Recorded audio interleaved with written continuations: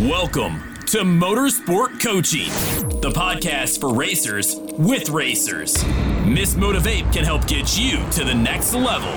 Every episode, she talks to the best racers of today and those that can get you there. She'll help you get better. Racing news. At fitness, nutrition, sports psychology, sponsorship, social media, public relations, and media training. Connect with Miss Motivate at motivatetraining.com.au. That's MOTIV8 training.com.au. And now, to help get you to the next level, Miss Motivate herself, Belinda Risley. Hi everybody, and welcome to this week's episode of Motorsport Coaching. I'm Belinda Risley, your host for today. Today, I'm excited to be joined by Andrew Hopang, and an accredited sports dietitian with Sports Dietitian Australia. He consults in private practice and has worked for the Sons for the West Men's Health Program in academia as a consultant sports dietitian and across a number of sporting clubs. Andrew has extensive experience in performance and body composition nutrition. He has worked in a wide variety of sports and with many active to elite individuals, including football, bodybuilding, weightlifting, marathon running, cycling, triathlon, rowing, and combat striking sports.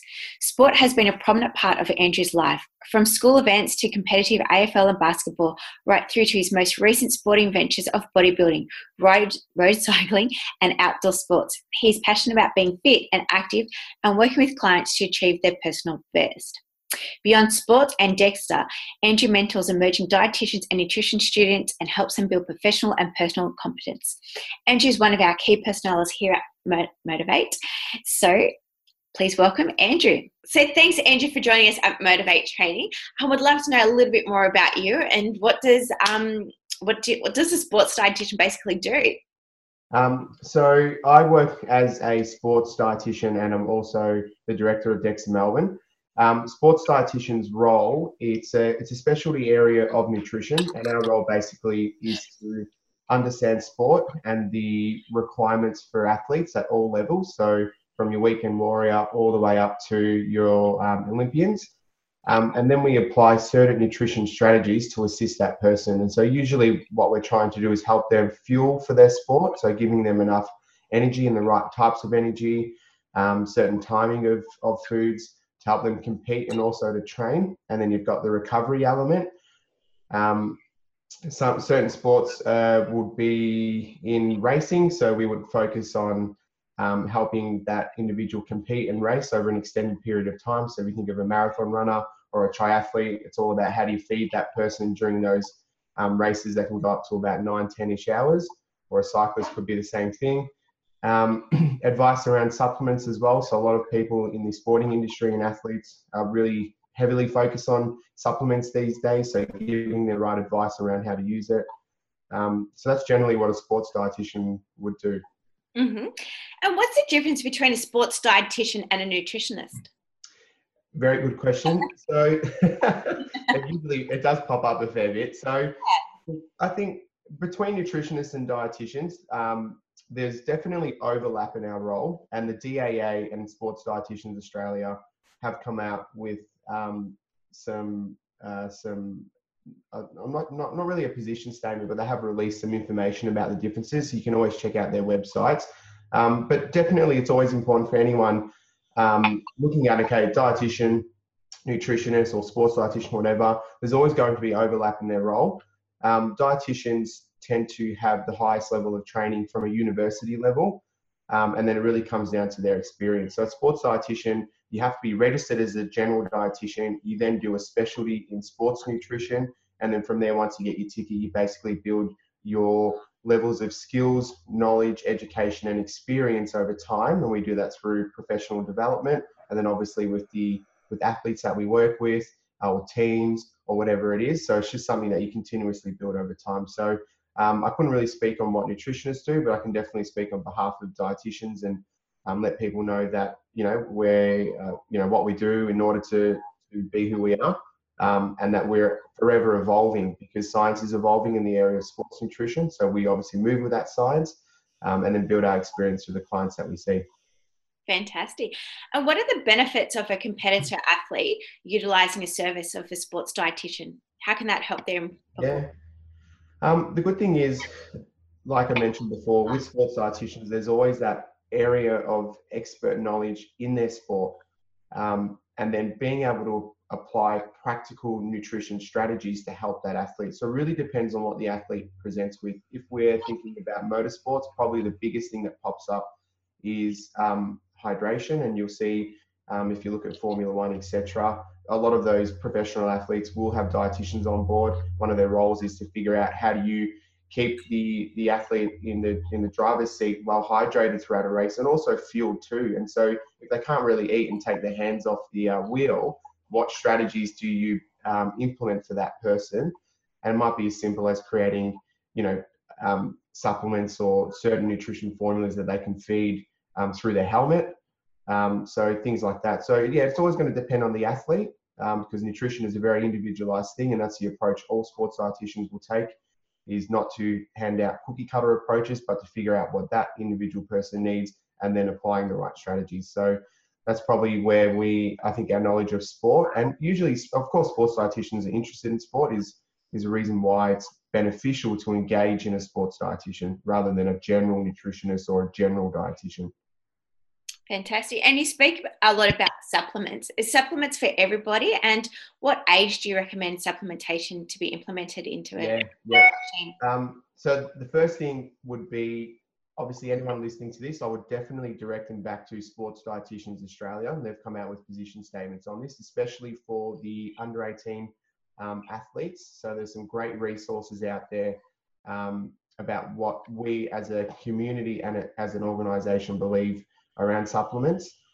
There's definitely really solid research on certain supplements and their use in performance, recovery, and fueling, because we break them down into certain categories depending on the proposed benefit for the person. Ultimately, and if you think about the foundations to any athlete performing well, supplements don't make up the foundations. Really, they probably only make up no more than 5% of the overall approach for an individual.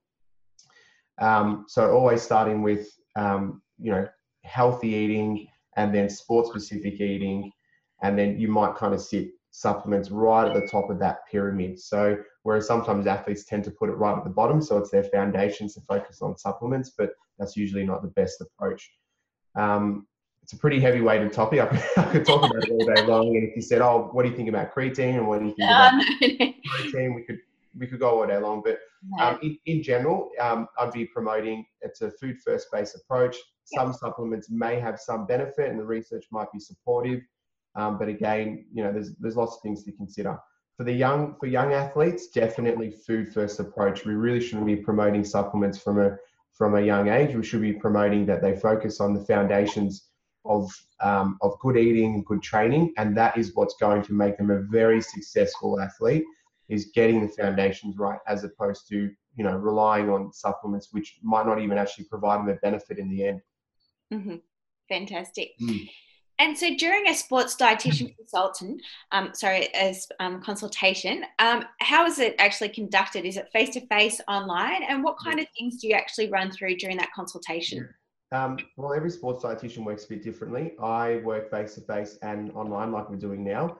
And I find online really does definitely work well for a lot of clients. I've got, busy work professionals that can't, see me between 9 to 5. So I've got to kind of match my times to them. If you're thinking about athletes, a lot of athletes travel, and they might be interstate. So seeing people online is always a good option. So that's how I typically work. The consultation, generally dietitians have a formalized assessment they must complete. So, getting to understand the client, their goals, looking at their history. Most athletes are interested in body composition. So then you'd be talking about body comp or taking certain measurements like using DEXA or skin folds. And then obviously talking about nutrition. Understanding their sports, obviously, if they're coming to see you as a sports dietitian, learning about their training, learning about their competition, mapping out a timeline as well, I find is very important. So if you think of you've got pre-season, season, off-season, when are the key dates, when are the key competitions. So once we get a really good understanding about that client, we then start to talk about the nutritional strategies depending on what the goals are. So how do you fuel for the training? How do you recover? How do you eat well during the day? If there's supplements being used, what can you use? when there's competition time, getting everything set up for the day. Just really depends on the person, but that's the general gist of what we do in a consult. And how often do you have the consults, or should you be? It's always going to be very individual. There's no kind of set timeline. It really depends on the person. Some clients need a lot of what I would call active intervention and support. So you might see them quite frequently every 2 weeks.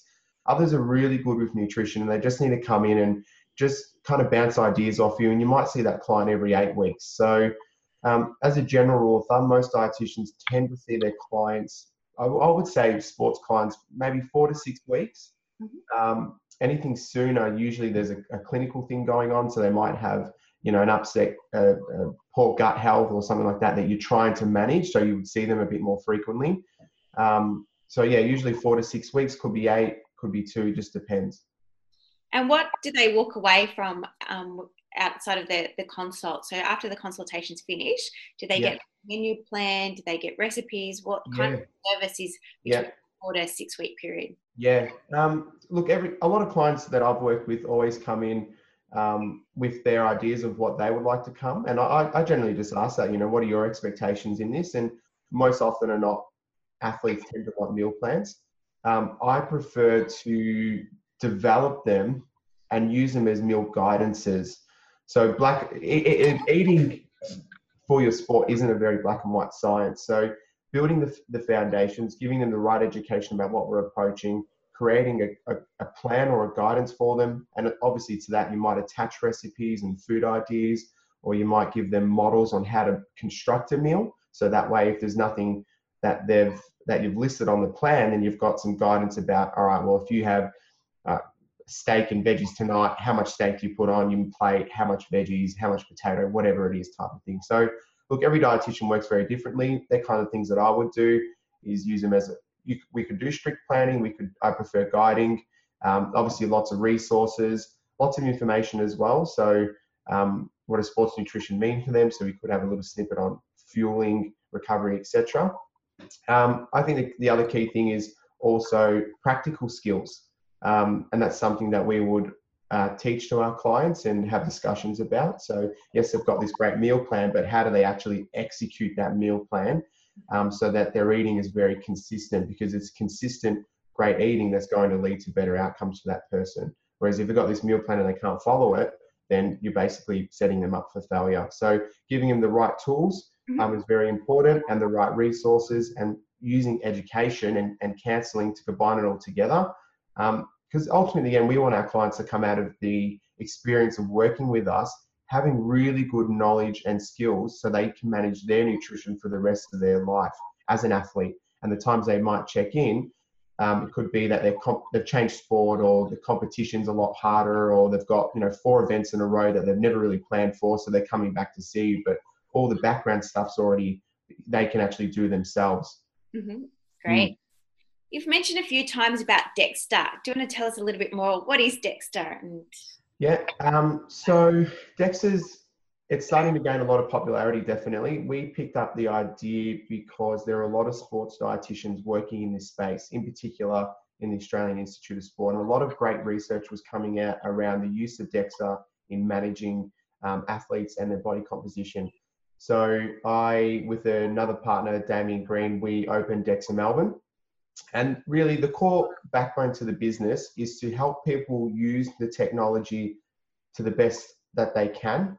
So looking at accurate, precise and reliable results. So tracking people well over time so they can see real change in their composition. So that's the one way we'll use it. It's also the education side of things. So a lot of DEXA providers typically are radiographers, or they're in that medical imaging kind of space. So they're delivering the scans, but being able to discuss them with clients and have that education component is probably a little bit lacking. And so that's where we felt we could offer our expertise to clients, is to tie together their personal goals, the data they're collecting on themselves and DEXA, and then just have discussions about that. And then obviously in our dietetics work. So as a sports dietitian, more often than not, clients want to have discussions about body composition. How do I bulk up? How do I lean down? What's ideal for my sport? all of those things, or what does a developing athlete look like, and how does it change in 5 years' time? How do we measure that, etc. So DEXA becomes an integral part of that process, being a tool that they can use to track and monitor body composition changes. And so if you're applying certain nutrition strategies to help bulk them up, then we're able to track that change very reliably. So we can see how much muscle they put on, how much body fat they've got, how it's changing. So it really just helps us as dietitians get an idea about the effectiveness of our programs with clients. And then if we need to make any tailoring off the back of it because of their results, whether they're positive or negative or whatever's happening, then we can. So that's the general gist. DEXA can play a small role in injury, but still pretty limited. So we tend to look at a thing called muscle atrophy, so how much muscle they're losing during a state of injury. And then obviously anyone through an injury will go through rehabilitation plus or minus surgery. Then we can look at muscle hypertrophy, so how much muscle they're building back up through that process. There's other parts like assessing people's metabolic health. So DEXA is great at looking at internal body fat levels. So we can use that. That's probably more for general pop. Usually athletes tend to be pretty healthy. And then you've got the bone density side of things as well. So DEXA was actually created for bone density scanning. So we can track bone density well. And it can be used as a diagnostic tool to determine low bone density. So some athletes, through overtraining, undereating, might go through a syndrome called relative energy deficiency syndrome. And one of the consequences is loss of bone. So you can actually track an athlete's bone changes during those periods. So there's certain high risk athlete groups. So yeah, it's got lots of roles. So that's the general gist. Fantastic. And where can people get in touch with you to either have this DEXA composition done and know more about your nutritional services? Yeah. So we've got a website, dexamelbourne.com.au. We're located down in East Melbourne. So we've got our website, which is set up to give some information about DEXA. Or you could just make an inquiry by calling, emailing, and just asking a few questions, and we can go through that. All the links will be in the show notes. Yeah, definitely. Then the nutrition side of things. So I work at Peak Sports Medicine. So it's a clinic dedicated predominantly to athletes. We do see other individuals that might not be athletes, but that's the primary focus of our clinic. So I'm there, and that's peaksportsmed.com.au. Last time I checked, I'm pretty sure that's right. So they can contact me through those two avenues, but or it could just be direct.